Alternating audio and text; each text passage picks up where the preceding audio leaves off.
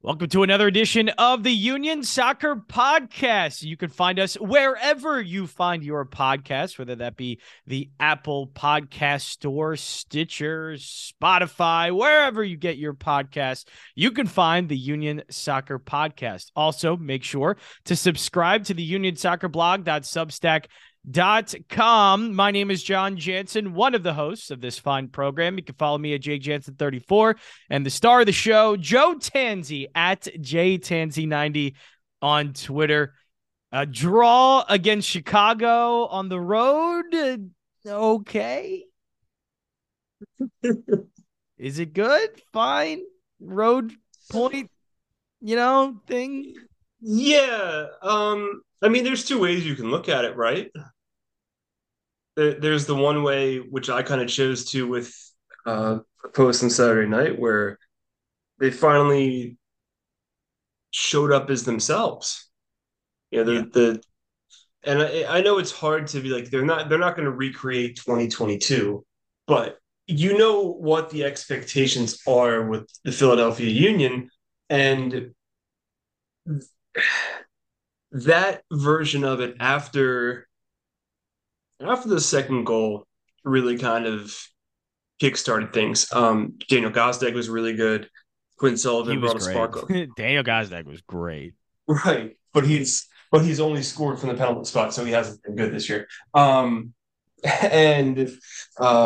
Quinn Sullivan was a spark as well. So positives like that's what you want out of these games. I mean, yeah, they slept walk through the first half, and the own goal was a disaster. And they brought that upon themselves. I mean, it's funny because I ended up doing the screenshot like I don't know 30 seconds before the penalty was awarded, but like it's I did a breakdown on the Substack, so you can kind of read into detail there. But there's five guys on the right side of the box, and yes, I know Jim Curtin can kind of chalk that up as well. That's just a really odd play, and it's very hard for that to happen.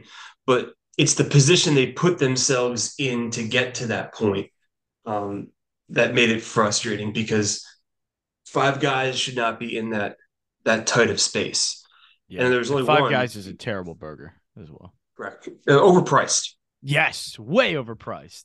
I learned that very Insane. well from the five guys outside Red Bull Arena. Um, but it's one of those things where like you could, and there are people who have, you could look at that game and say it's a 2-2 draw against the Chicago Fire. That's not good enough. It's still a disappointing result. Or you can flip it and say, well, we're starting to see more signs of life from the actual Philadelphia Union we've come to know and love over these last 3 years. And that second half comeback was that, and that was the sign of actual fight in this team, whereas in previous games it wasn't there. So I think that that's kind of how you look. You can kind of choose your own adventure on how you want to break down that game, but to me, the more important part was the fight back. Yeah, the mistakes have happened, but like the actual ability to fight back is something we haven't seen yet this season. And it was really nice to see them wake up and get a point and be galvanized by Yeah, a bad concession. I think the thing is too, it's coming off of that Champions League game where they were doing that as well. Like they kept fighting in that one, kept finding ways to scrap goals, and they come away from that Champions League game. And I know you probably want some more momentum, right? Turn that into a win. And I know they were trying that, but I think you're right. There are things that are starting to click better offensively. Obviously, they're starting to click better. And the defensive mistakes, I don't know what to attribute that to. I don't know if that's the one that suffers most from the schedule that they've had. And they are getting some injuries there in the back line as well, which doesn't help. So I think it is encouraging to see them play those two games back to back and knowing that once they do shore things up because it's April and once they get to June and they'll probably have, their footing under them and really, I think, shored up and ready to go for the league's part of the season. I think we'll see a much better version of the Union and the version that as you just said, come to know from last year. I think you're right. We are getting much closer to that. And it feels like we're getting closer to it more than they've ever had so far this season.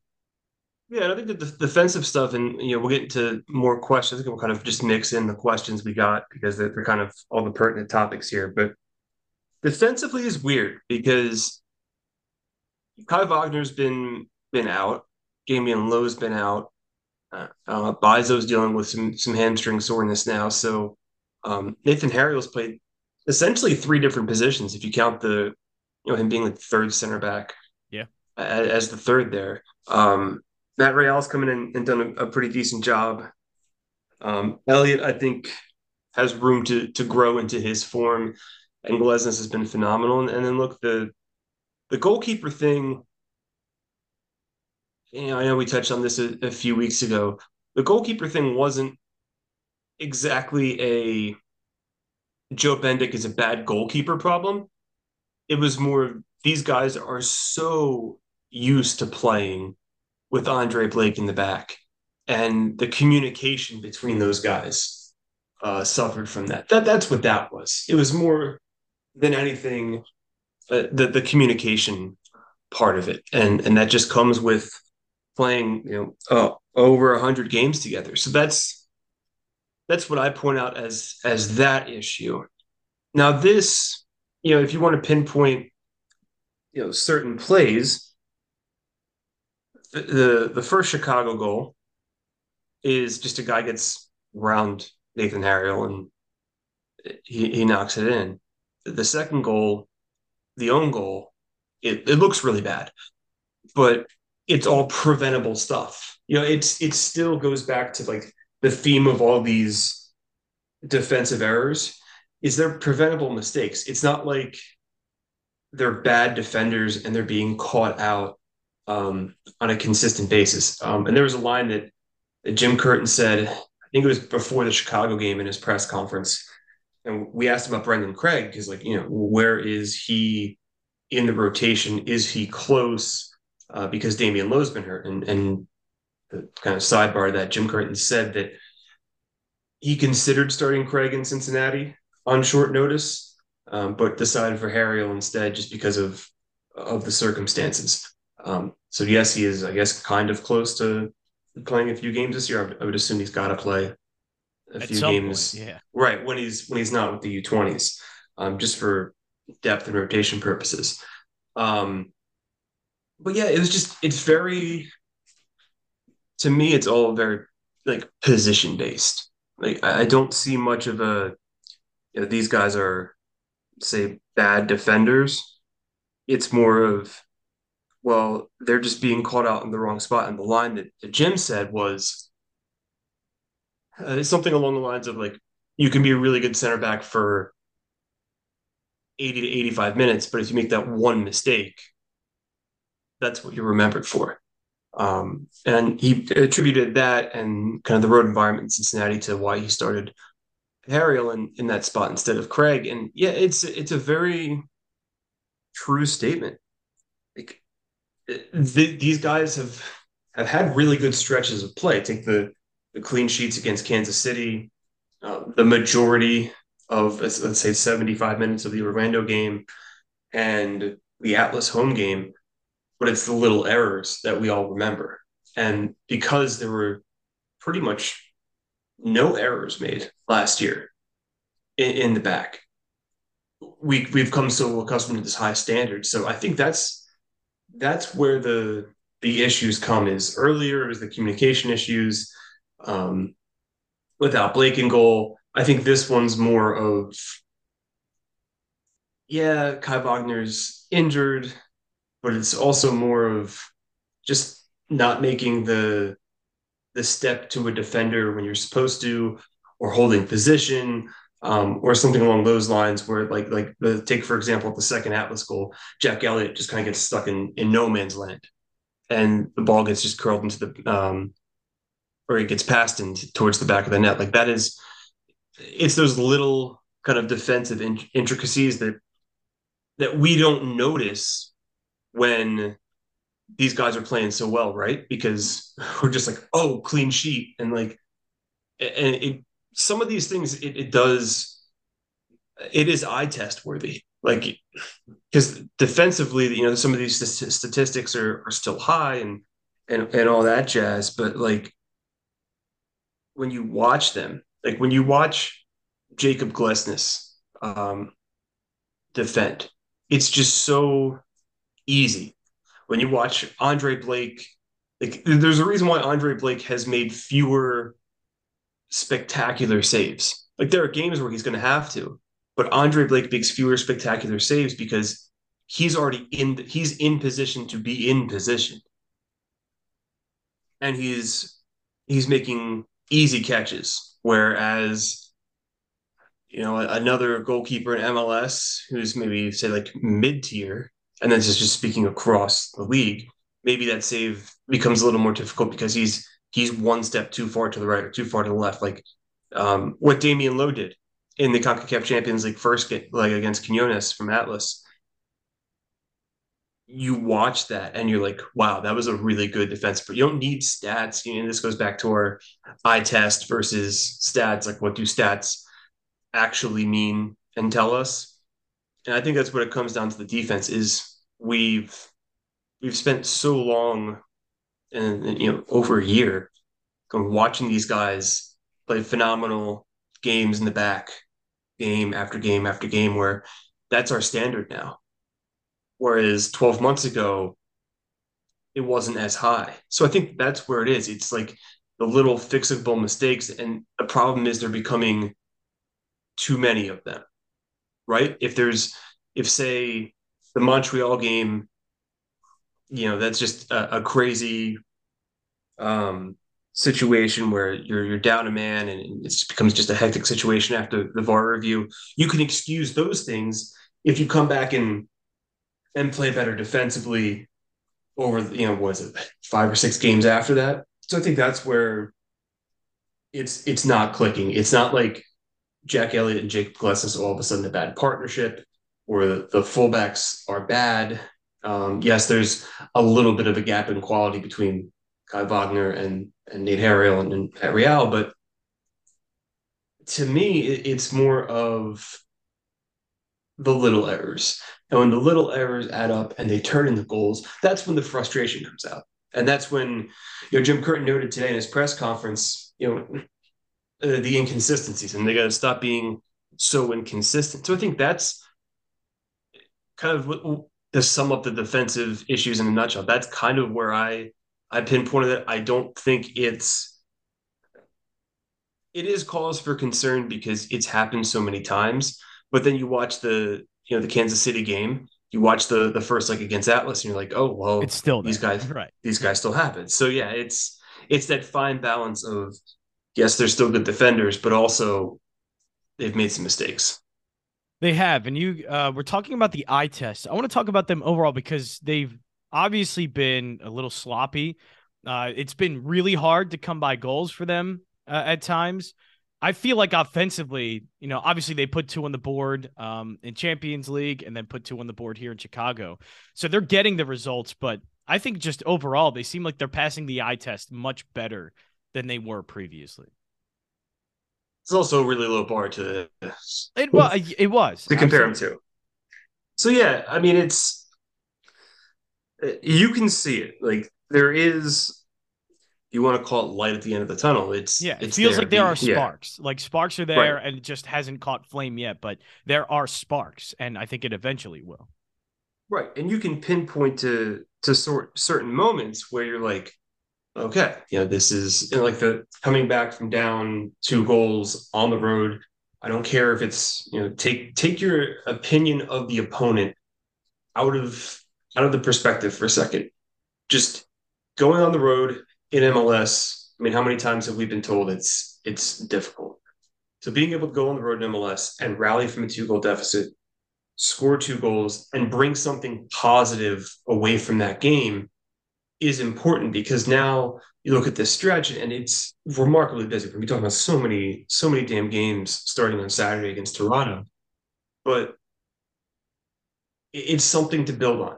you can walk into training on Monday or Tuesday and say, all right, we had a rough patch, but look, this is, for lack of a better term, a turning point in the season.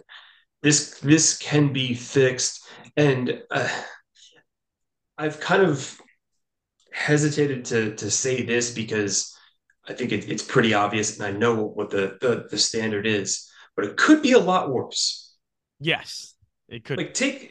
just take a step back, forget the Well, they are it's like progressing through their goals though. I know probably another one would be at the top of the table right now and compete for a supporter shield. And they could still obviously we know the union from last year. They can get in that. But I mean, they progressed in Champions League. Like they are progressing forward. It's just that it's not all coming together at once where it just like looks like a fully put together product already. It's just not there yet. But they still are progressing through their goals currently, I think. right, and also like nobody wants to be a complete project right now. No, not at all. But like that, again, this kind of where we're balancing expectations here because yes, there is going to reach a point where you do need to pick up results in the league, and it's going to become more urgent. I think, but this is the ninth game in league play, and Toronto's a very beatable opponent. Let's be honest with ourselves. Like, yes, they have Bernardeschi, and yes, they have Insigne, but their defense hasn't been great over the years. Um, and this is a center back pairing in Glesnes and Elliott that have done pretty well against some notable strikers throughout the years. Like there is a game plan in place from the Union to slow down the top attacking players, and Jose Martinez is going to be massive this weekend. So I think that yeah, that what you're looking at here is you want this not to be a flash in the pan result. You want this to now earn a consecutive points because they haven't earned consecutive points in league play yet this season. That's what you want. You want to build on that. Okay, we talked about this before the Atlas series as well. Build on this because this is your last league game for 2 weeks. You have off next week, a very conveniently timed off break that I know the quote about Ernst Tanner um, scheduling that. When people were like, "Oh, he's playing 40 chess." Like, I don't know if it's that extreme, but I think it is worth noting. Like, yes, this is what said. Like the Revs do this to avoid conflicts with the Patriots, the Yankees, and NYCFC and Charlotte. Like, there is a science behind it, but then there isn't. Because some of these teams are actually like need days off. Um, so yeah, it's just very conveniently timed. That next week is off, but yeah, you can build this momentum now because you're going to need it against LAFC. Absolutely no doubt. I mean, if you watch them play, even for one game, say if you watched El Trafico on Sunday, because I know the big talking point across the league right now is not being able to watch all these teams because um, it's just impossible. And Pete Andrews from Philly Soccer Page actually had a really good write up. I read it for the press conference today about the situation that Apple's facing right now. I think we all kind of agree with it. So it's very hard to watch. But if you watched LAFC for heck even a half, you know what they bring to the table. You know it's gonna be very, very difficult battle over 2 legs next week. So just build momentum, get a win, and that's kind of the goal here. And if you do that, and you have a very winnable game against the New York Red Bulls in 2 weeks as well after Champions League, um, if you build on these things, like eventually the concerns will start to go away. But that's the problem we're running into right now is the results haven't stacked up to what they should be. And that's what it comes down to. I get it. We spent a whole podcast 2 weeks ago talking about frustration. So I get it, but I think that's kind of where we're at. It's still 8 games in, and look, I look across the league, and there are so many worse situations going on, Oh yeah, which is why. So, absolutely. so like I've done this exercise each week where I'll read the Athletics weekly MLS write up. I'll read Matt Doyle's column, and I'll go through the kind of like the national. Like, is this something like on a local level that we're so concerned with, or is this something on a national level that everyone's paying attention to? And there haven't been like a ton of scathing remarks about the Union's play because I think from the national perspective they're being excused because it's CONCACAF Champions League, right? And that's the goal. And getting an MLS team to the final, whether it be LAFC, whether it be the Philadelphia Union, whatever it may be, like that is the focus. And I think if some people, from a national perspective, if you were to ask them, what do you think of the Philadelphia Union right now? I think the response would be, well, they're going through Champions League. And Yeah, you can I think excuse, that seems to be yeah, my default response every right. single time. Because like, I didn't want to let's mention do that on this podcast because I feel like I've done no, that too many times the past few weeks. But right. yes, I feel Because like that's my default answer to everything. from a local perspective, we analyze this team in and out every game, and it's different. But macro, when you have a 29 teams now, how many teams we got in MLS? But like, if you look at the Eastern Conference right now, we'll blow it up for a second. Yes, the Rebs are playing very well, and look, they're going to be a threat. Bruce Arena knows how to win in Major League Soccer. But are they a runaway favorite in the Eastern Conference? No. FC Cincinnati just got their doors blown off by St. Louis, who by each week, maybe they're even more real than we think. Atlanta's in third place, but they've given up 12 goals. And Brad Guzan's hurt again. Thiago Amada has been dinged up. So that's, it's kind of an imperfect there. Columbus, I think, is the one you have to worry about because they're scoring goals and they're scoring it without Cucho. Aiden Morris played phenomenal. Celarayon's been really good. Um, NYCFC, I still think we don't have a full judgment on what they are. Nashville, we know they're gonna defend like hell. They have the best goals against record, but can they score with you? We'll see. Orlando, look, it's kind of the same thing as Nashville right now, where they've only given up 7 goals, but they've only scored 7. And we just saw Chicago, and we'll see Toronto this week. Like none of these teams are the runaway number one seed. Like it's not like St. Louis or LA in the West or even Seattle, where these teams feel like, oh, like they might not be catchable. And we're talking about what, 8 games into the season. So like I think and if you take the East, for example, like the Union technically gained ground on some of these teams over the weekend. They gained ground on Cincinnati. They gained ground or they maintained level with New England, but New England and Columbus drew. Nashville lost. So I don't know. There are bigger dumpster fires out there in MLS. I'm not saying this to say the Union are absolved from all blame, but like it could be like so much worse. Like look at the situation with Red Bulls right now. That's a disaster. And that suspension should have been way longer than 6 games if you're going to be a zero tolerance league. Um, look at Kansas City, who a lot of people have been dead wrong about. They've just not been good. And I know that makes the result against the Union look not so great, but they don't have a win. The Galaxy, I mean, yikes, is kind of all you have to say about them. And then like Austin's in kind of not in the public eye. They crashed out in Champions League in the round of 16 because they didn't take the first leg seriously. They only have 2 wins from 7 games. Like these are good problems to have with the Philadelphia Union.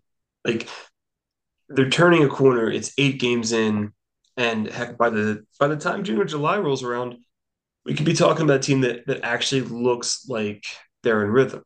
The problem we have is because we're so, and rightfully so, because they're the team we cover. We're picking apart all the mistakes, and because the mistakes continue to be a trend, that's why we're worried. I don't think it's going to turn into they're missing the playoffs. It's remarkably hard to miss the playoffs in Major League Soccer. 9 teams get in. They're Like gonna make the playoffs. Yeah. they're gonna make the playoffs. That's just a stupid rule in the first place in this best of three. And we will gladly revisit that in September and October when we've watched 50 plus games of soccer with the Philadelphia Union. But none of these gaps seem insurmountable. And how many times have you seen it in MLS where teams get off to fast starts and then they drop, or teams get off to slow starts and they trend upwards in the summer? Like, I think I mentioned the Galaxy and the Seattle Sounders as the biggest examples of that in previous podcasts. Like, that will happen, but I understand the concern of like, can this happen? It can. There are signs of that.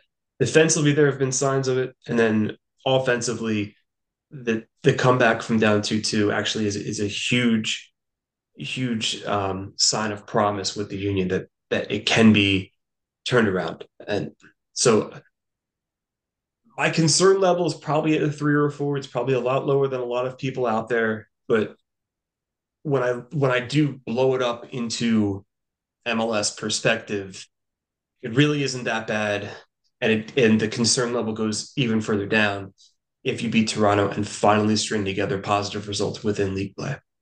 And I'm thinking they do that. So you asked for some questions on Twitter, and Joe, there was really only one question that seemed to be asked over and over and over and over and over again. Mm. Where's Perea and Torres? Well, they're here physically. I mean, they're here. Um, it's interesting, right? Because it kind of brings up the rotation question that we've had for, and how long have we had this one? This feels like it's trending towards the Jack McGlynn Quinn Sullivan territory of last year, which, if you remember, was just the same thing over and over again, and understanding why Jim Curtin would play these guys. Perea thing's interesting because I actually, in the time he's been on the field, he's been fantastic, and in certain games he's been the best player. Um, Torres, I get, because you're in that middle ground, because um, Gazdag is your 10, and I understand the approach to the Chicago game. Like, they wanted to find some consistency with that lineup, and they did look sluggish for the first 45 minutes, but they got the job done. So like, that is again kind of the, not get the job done, but they produced something out of that game. So I think that the Gazdag thing runs into what we talked about in previous years, where the guy in front of Torres is playing really well. Like, if you were to rank the attackers on how they've played so far, 1 Carranza, 2 Gazdag, 3 Ua, I think everybody would say that. And I think we're getting a little too hung up on the Gazdag goals thing. I really do. Yeah, I think he's doing fine. Would you rather him just have no confidence, carry over from last year, and him miss these penalties? Like, I don't. I get it to an extent. Like, I get it why. Like, oh yeah, he's only scored penalties this season. Why is he not scoring from open play? Well, because he's creating a lot of these chances. He's got, I think it's 5 assists. Like, because he's distributing. He's not playing. He's not shooting the final ball because he's playing the final ball, or he's playing that role of creator and being a little too unselfish at times.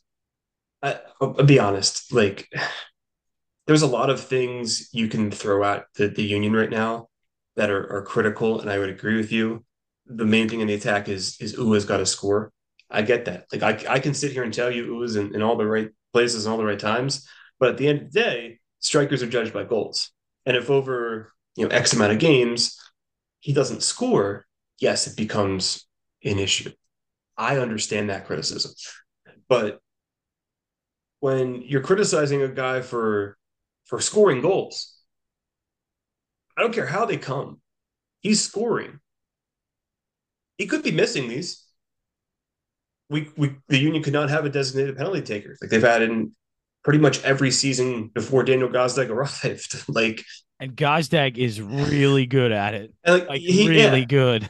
and I get it. Like the MLS Cup penalty is still stuck in everybody's minds, or whatever. It could have been stuck in his mind too. I think it was great that first game of the season knocked one in. It was huge, huge for the player to get that off his back and not have it linger over him throughout the season. And man, he was the catalyst of that attack. Like, and he's setting up goals. I get it if you want to say maybe he's not taking enough shots, but man, if there's one guy that I don't think deserves a lot of criticism right now, it's Gazdag. Like he is doing everything possible, and he's involved in the majority of these goals. Like, it's a stat, I get it. Some people will latch on to it, and I've gotten a few replies about that. I think it's just honestly kind of just circumstantial. I Oh, really do. And I know we've gotten away from the Pereira Torres thing, but that yes. But that's I how. kind of wanted to write on that because I think it's a little silly that people are wasting their time complaining about a guy who's been top three in terms of consistency this year, maybe top four, at least top five on this team in terms of consistency. The Pereira Torres thing, it comes down to like I think we know Pereira is the long term replacement for Alejandro Bedoya. I feel like we've nailed that one down because of where he's played, where he's going to play. So I think it just comes down to something as simple as what we've talked about in previous years, where the guys in front of them in these designated positions. Now, I think Correa should be playing more than just the right side of midfield. But if that's where the club sees him, and Bedoya is still giving this max effort and doing everything that he does to the team, I understand that, but he's got to come off the bench at some point, right? Like that, like where's the role for him off the bench, and how does that improve? So I think the answer to that, we can look back into previous seasons and what Jim Curtin has done, where he is to a fault loyal to his own guys in the starting 11. And I think that plays a role. I would be more concerned right now that Pereira is not getting time than Torres, because if they see Torres as that backup 10, he'll eventually get time when they rotate in and when they need attacking subs. But what Pereira's fit is, like, is he an additional attacker? Is he a closer off the bench defensively? What exactly his role is, I think still needs to be pinpointed, and that's the worry I have, that he may just get lost in the shuffle, because we see the Flock McGlynn thing, we see Quinn Sullivan making an impact and earning more minutes, Torres as your second attacking sub. So when it comes to game planning, like, what is Andres Pereira's role? I think that's very important to define. Is he just a two way guy, and he's going to be able to help both ways? Is he more of a defensive minded guy? And if so, can he earn minutes over whoever doesn't start on the left side, or Bueno, or a third center back? How does he compare there, or how does he compare to the other attackers? So I think it comes down to where is he in the pecking order, and which spot of on the field, and what role he finds, and maybe the Union haven't identified that yet. That's fine. It's still early in the season, but he does need to play a role at some point. Very quick, your preview for this upcoming matchup against Toronto. They should win. Like, They will keeping win. it. I'm guaranteeing it. They will win. Oh, you're being that guy. Yeah, I'm gonna be that guy, Joe. I'm gonna be that guy. They're gonna win. um, I think they should be able to handle Toronto FC. Uh, Look, Toronto's got, like we said earlier, they got two really good playmakers, and Bernadeschi and Insigne came off the bench, so I expect him to play a bigger role this week. But the Union do have a history of shutting down some of these top tier attackers, and really frustrating them. And if you're able to do that, and play at a high level, not make mistakes like Lesnes and Elliott have done at home, I think it's important. And just real quick, Kai Wagner's 100% healthy, Damian Lowe 100% healthy. Bizo got They hope to have him back in training on Thursday, recording this Wednesday. He had some hamstring soreness. And Leon Flock, with what sounds like a really painful injury to manage, he's got like a pelvic injury. He got an injection for that on Monday. They hope to have him in training on Thursday. That's the update we got from Jim Curtin earlier this afternoon. But yeah, that Flock injury just sounds painful. I would not want that. No, no, I would not want that. I would not want any injury, Joe. Any injury sounds pretty I, w- painful. I would I would prefer a clean bill of health over injuries. Yes, I think Yeah, that's yeah. very I obvious. prefer to be an injury-free kind of guy, you But know? if I were to rank injuries, I would take a sprained ankle or like a bruised shoulder over something in the pelvic region. All right, you may be, Joe, you may be making a point there. A pretty good one. All right, Stating so the we'll, obvious. we'll wrap things up there for the Union Soccer podcast. Again, unionsoccerblog.substack.com. Go subscribe, Joe. What do we have coming up this week on the blog? Yeah, stay tuned. Maybe a little with Quinn Sullivan, Nate Hey, Harriel. I'll be down at training tomorrow. We're talking to you on Wednesday, so yeah, we're going to talk about some roles and positions off the bench, and yeah, stay tuned. And then I brought back my MLS player rankings from the dead. No Union players on this week, but it's this complicated thing of like you watch enough MLS, but then you're not watching enough MLS, and um, numbers can deceive you sometimes. So took some time to go through all the highlights and review film and did more of a MLS centric piece. But yeah, some fun Union stuff coming up the end of this week for sure. go check it out, unionsoccerblog.substack.com. You can also follow Joe at jtansey90. And you can check out the Union Soccer Podcast everywhere you get your podcast, Apple Podcast, Spotify, wherever you get it. It is there for you to consume. My name is John Jansen. Follow me at jjansen34. We'll be back for more next time right here on the Union Soccer Podcast.